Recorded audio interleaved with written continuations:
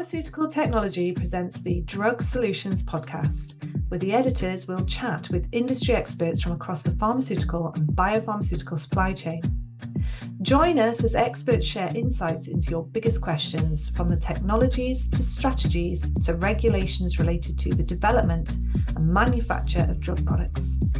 This is the Drug Solutions podcast.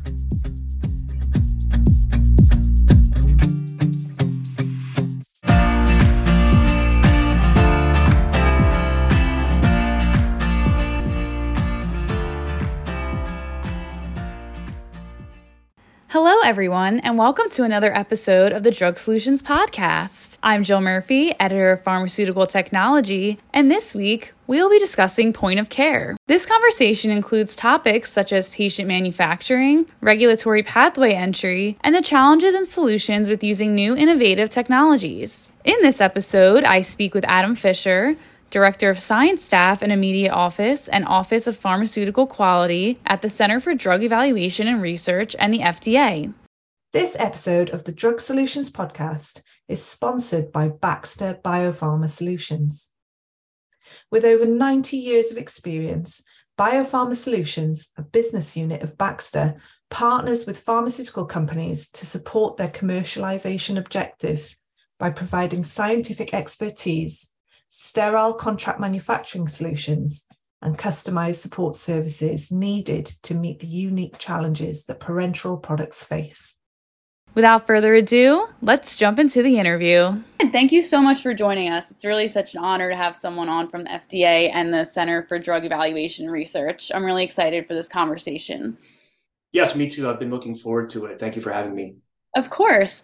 I wanted to just go right in and ask if you could really describe what is intended by the term near-patient manufacturing? So this is an interesting question because I think it shows how we use different terminology to talk about the same thing. So you might hear someone describe it as near-patient manufacturing or point-of-care manufacturing, maybe local or localized, bedside manufacturing, and they all are different variations of the same thing. And then even broader than that, you'll have terminology related to distributed manufacturing or decentralized manufacturing, networked, on-demand, modular, pods, like all of these things are terms that exist in this space. And I really think this is an area where regulators can lead.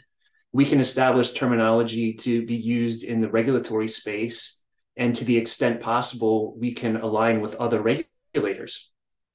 And to answer your actual question, though, near patient is a term that I believe is self-evident, but also highly subjective, right? It means probably slightly different things.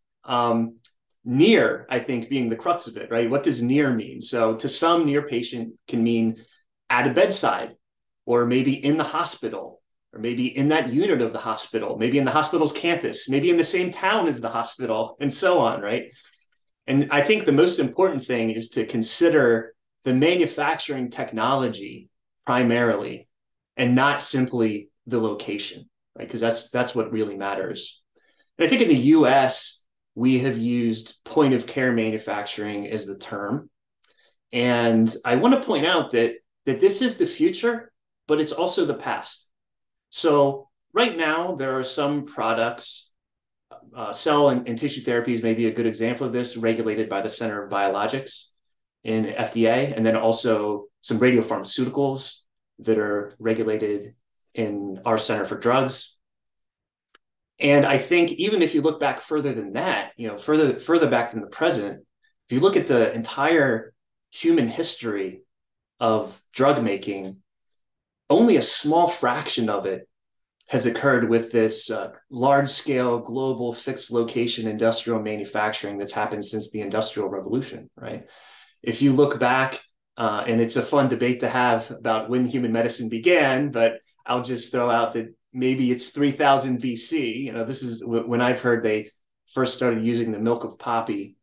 And so if you consider 3000 BC until now, that they were making relatively small batches of drugs to treat people close by, it's really only been a sliver of time that we've been using this large-scale fixed location manufacturing. So I think in general, distributed manufacturing is the bigger paradigm where you shift from traditional drug product manufacturing to one that enables the same manufacturing process to occur in multiple different locations, right? And one of those locations may be near the patient. And really, I think if you look at the canonical vision for this, it looks something like a self-contained manufacturing system that operates and manufactures drugs on a small scale with minimal utility requirement and minimal support required from the operator. And you can imagine a technology where all the processes of traditional manufacturing are included. So you have testing, packaging, labeling, all of that may be contained within a unit. And as these technologies become more sophisticated, there's always the potential that they could be used to manufacture pharmaceuticals at the patient's bedside.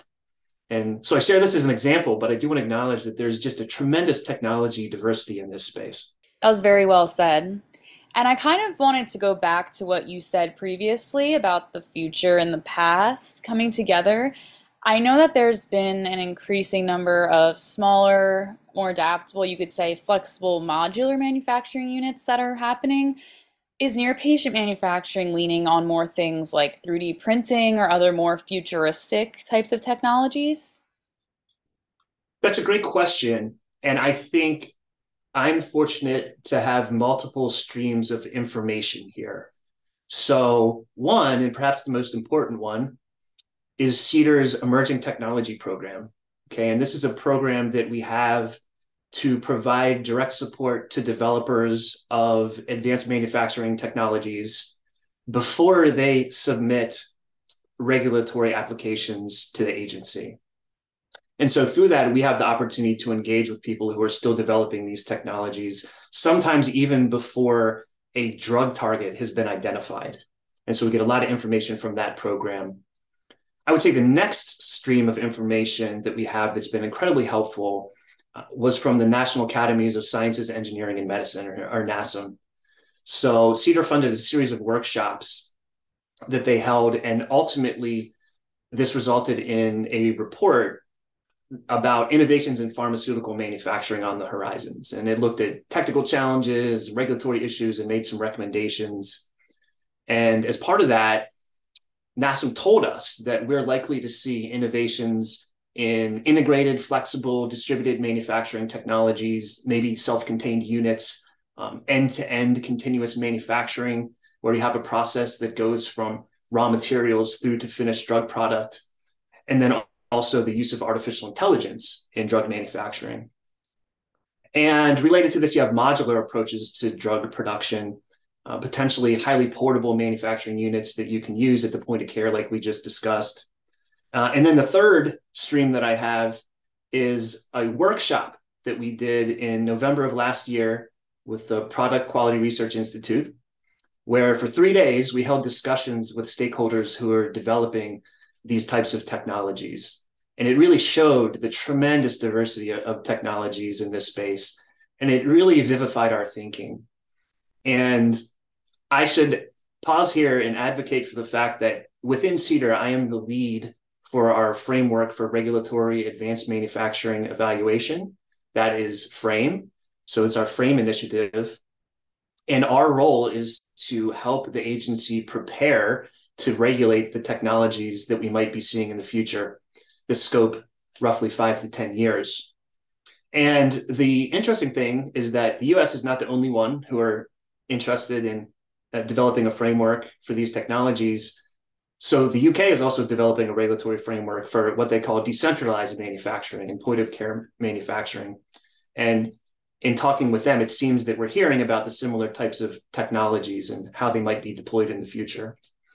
So if you ask me to gamble on what we might see in this space in the future, I would say we'd probably see distributed manufacturing first, and then you would probably see the self-contained distributed manufacturing units second, and then you would see the deployment of those units at the point of care third. That's my best guess for how things might play out. It's a pretty impressive guess, and it was so incredible to hear all about this lined up in production, all these streams. I wanted to now touch on the types of companies and like regulatory pathways. Could you outline these types of companies or the approaches they're taking to really entering the regulatory pathways? Yeah, so for confidentiality reasons, I just can't talk about specific companies or technologies, but I'm happy to speak generally about the topic here. And I will say that many of the companies that are developing these types of technologies responded to our discussion paper on distributed manufacturing, which we released last year, and also participated in the workshop that I just mentioned. And I think a Google search can give you a reasonable idea about people who are in this space right now. And then at the workshop, we heard from small and large molecule developers, as well as folks in academia who are working on these technologies. And we saw a good spread, right? It went from large scale trailer sized manufacturing units the whole way down to very compact units that might be able to fit into a confined hospital space. And I mentioned that we have this frame initiative with a scope of 5 to 10 years out, and we've been running for a few years now. So we're close to seeing some of these technologies in applications, and hopefully we'll see them in action over the next few years. One thing that I really do want to emphasize, though, when it comes to the type of companies in this space, is that advanced manufacturing is not just for innovator drugs. So companies have engaged with our emerging technology program on generic drug manufacturing as well. And again, it's not only small molecules, it can also be large molecule biotechnology products too. So there's opportunities, I think, in this space for everyone. Absolutely. And I wanted to also touch with you on ICHQ 13. Have you been working with this a lot? And if so, how has it been working with this in this area? And how should others in this industry be thinking about this new type of manufacturing? ICHQ 13, in my eyes, a great success. It's now final guidance in the US. It's a big accomplishment. It's something that's very difficult to do. So my colleague, Larry Lee, who is the Deputy Office Director for the Office of Pharmaceutical Quality, which is where I am, he led this effort and he could attest to how much it took to get it done. But there's also lots of demand for harmonization. And I think we saw that in the responses to our discussion paper. There's a big appetite for it. And I think from a regulatory perspective, it's important that we keep in mind that regulators have one applicant, but an applicant has dozens of international regulators that they have to deal with. And so in addition to releasing guidance documents that convey FDA's thinking, we strive to work with international regulators to develop quality guidelines and harmonize standards and so on. And for those who don't know, Q13 is about the regulatory considerations for developing, implementing, and operating continuous manufacturing of drug substance and drug products. And the hope is that the new guidance provides global harmonization for the regulatory approaches and encourages the broader adoption of continuous manufacturing.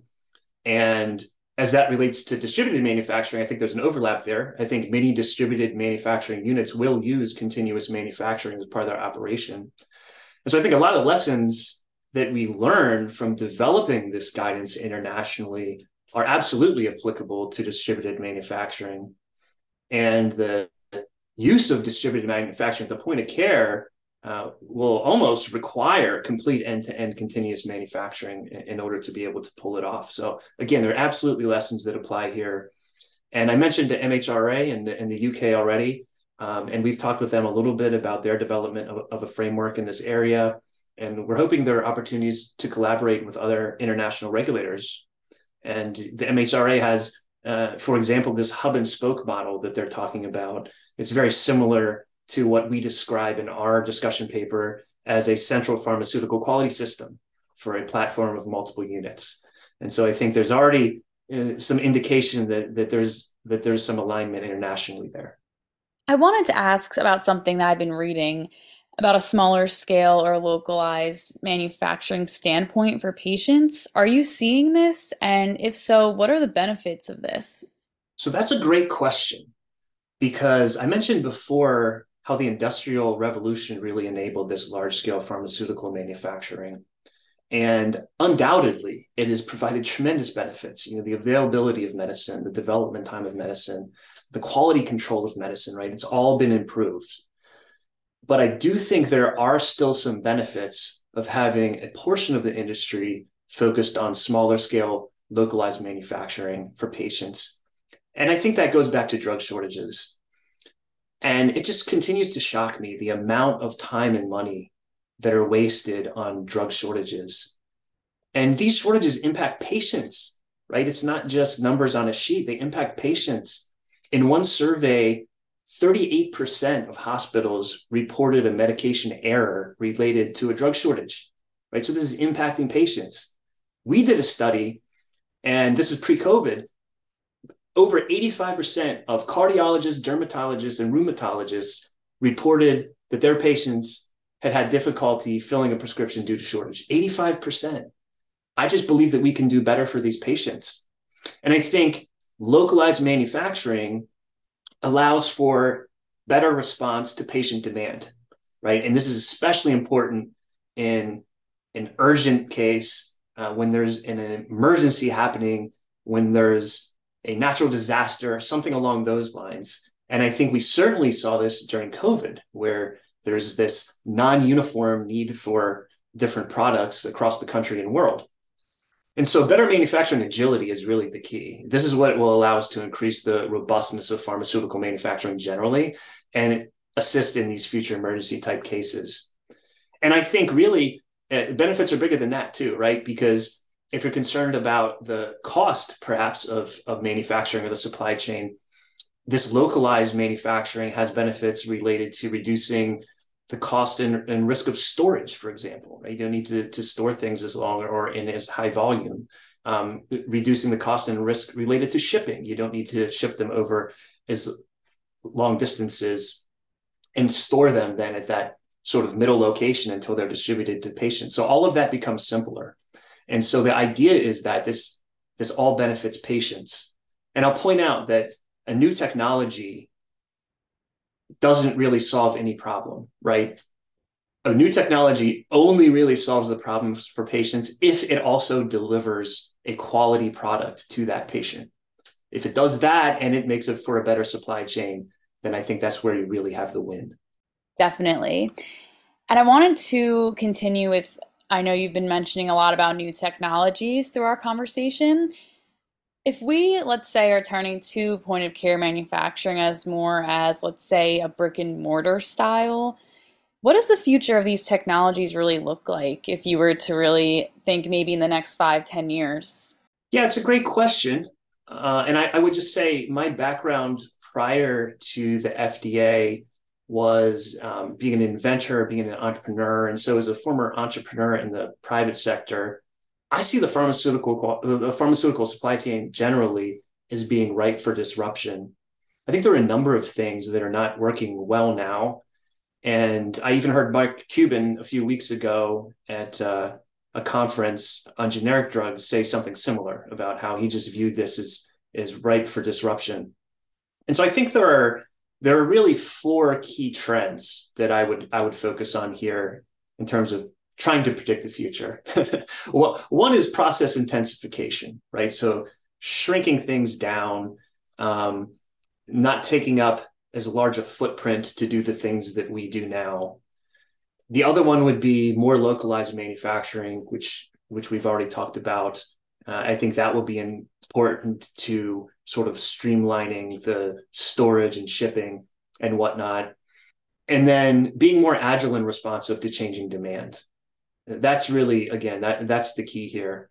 And then finally, it's just having less tangled supply chains overall, right? Your storage gets simpler, your logistics get simpler, your shipping gets simpler. And I think we've seen US investments to address some of these logistical obstacles of manufacturing and delivering drugs to soldiers, for example, on the front lines. And you can see the benefits there of these, prefabricated mobile modular manufacturing units that might move frequently between different geographical locations. And one of those locations might be at the patient's bedside one day. And multiple units at multiple locations making multiple products may operate under a single remote pharmaceutical quality system. And I think one thing, just a note of caution, is that while distributed manufacturing might change the supply chain in many ways for the better, I think we do still need to acknowledge that there will be challenges related to the supply of starting materials and inactive ingredients, right? You're still going to need those things, and you're still going to need to have them sent to the site where your product is ultimately going to be manufactured.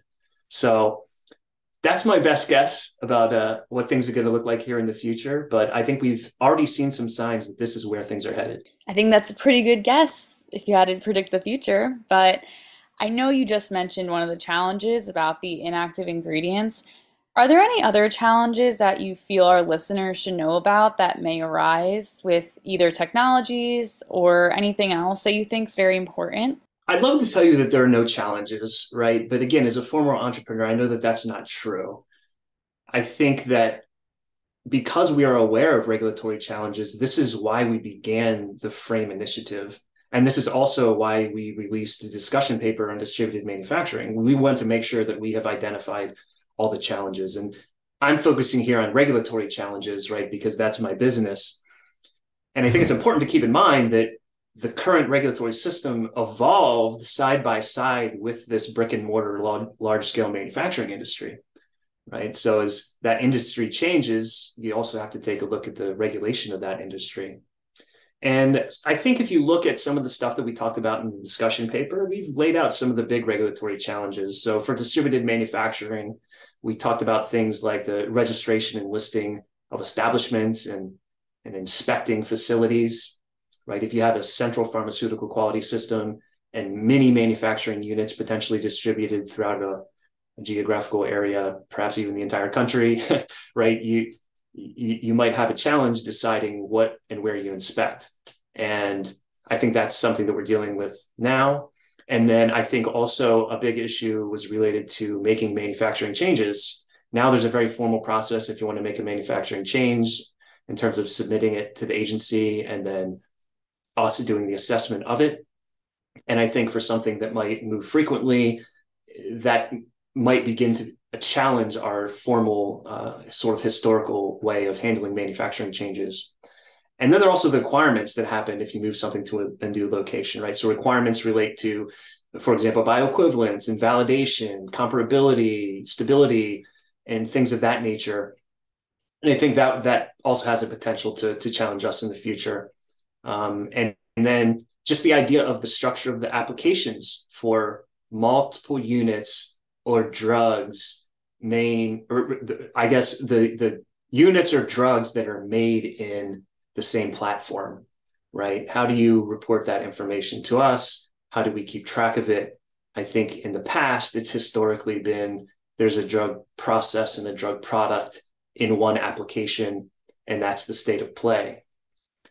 So then I think when you expand out to point of care, there's some additional challenges, right? You're going to have new host sites.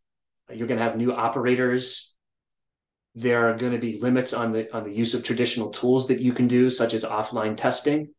If you have a small enclosed unit at a hospital, for example, it's going to be difficult to take a sample of the in-process material and send it to a lab and have the lab do tests and give the data back to you. So I think there needs to be innovative thinking in terms of how we use new tools to address the risks that are currently addressed with these more traditional tools.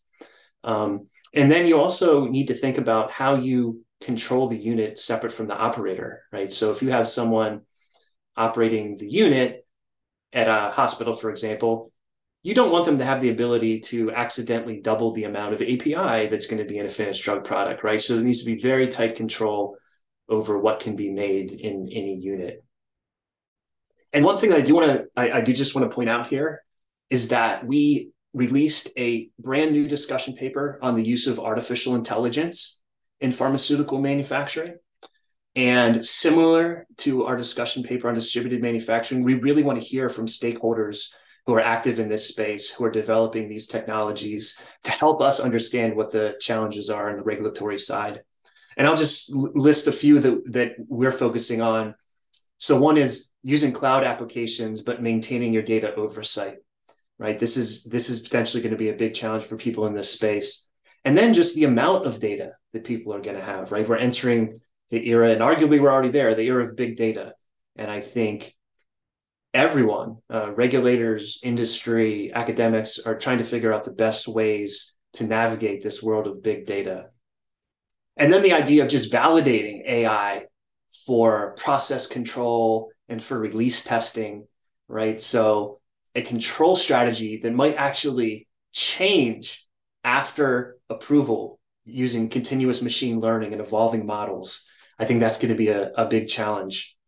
And I think even though I talk about these things separately, right, there's a lot of overlapping technology here too. So if you consider distributed manufacturing and continuous manufacturing and artificial intelligence, I think it's a very real possibility that we will end up with technologies that use all three, right? A distributed manufacturing unit using continuous manufacturing controlled by artificial intelligence at the point of care. I really don't think that's too far-fetched. I believe we will eventually see something along those lines. One thing I do just want to emphasize here, though, is that there are real challenges, but then there are some perceived challenges. Right? People assume that these challenges exist. And I'll give you a great example. So for continuous manufacturing, which I would argue is the advanced manufacturing technology that we have the most experience with at the moment, we have often heard that one of the reasons that people are afraid to adopt it is because it will take the FDA longer to review and approve their application. And we were at the point last year where we had approved enough applications to do a self-audit, to check ourselves to see how long it took us to review and approve these applications. And what we found when we actually did the math was that it took us less time to review and approve continuous manufacturing applications than it did similar products made with traditional manufacturing approaches, right? So I think this surprised us, and I think it surprised a lot of people in industry to know that not only is it not an impediment to your product development, it might even be beneficial. And I think a lot of those benefits relate to engaging with that emerging technology program that I'd mentioned here earlier. I think a lot of value comes from that early interaction. Adam, I know we touched on a lot of great things in our conversation today, but was there any last parting thoughts that you wanted to share or a take-home message from everything that we discussed? So one thing that I've tried to emphasize recently, and I put it like this: help us be right. All right. One of the things that I am trying to do is to use entrepreneurial thinking related to regulation. And I think, very simply put, that is taking calculated risks to identify a better future. Okay. And that requires being proactive. And the agency is often criticized that we're not proactive, right? We respond after things go bad. We take drastic action when it's absolutely necessary. But I think this FRAME initiative is an example of where we are trying to be extremely proactive. We are dedicating substantial amount of resources to prepare for these new technologies. We're trying to establish a regulatory freedom to operate that's not going to impede our ability to regulate these new things in the future. And so when I say help us be right, what I mean is we're not actually developing the technologies, though. We heard from the national academies that they're coming. We've heard from manufacturers who are developing them that they're coming. But let's make sure they get here, right? And let's not only make sure they get here, let's make sure they benefit patients. Let's make sure they have the same or better product quality as what's out there now, and that they work to improve the supply chain. That's what it's all about at the end of the day. And really, I think I speak for all of my colleagues here, and in particular, the ones who are working with me on this FRAME initiative. That's why we do what we do. We really want to make a difference for patients. At the end of the day, that's what it's all about.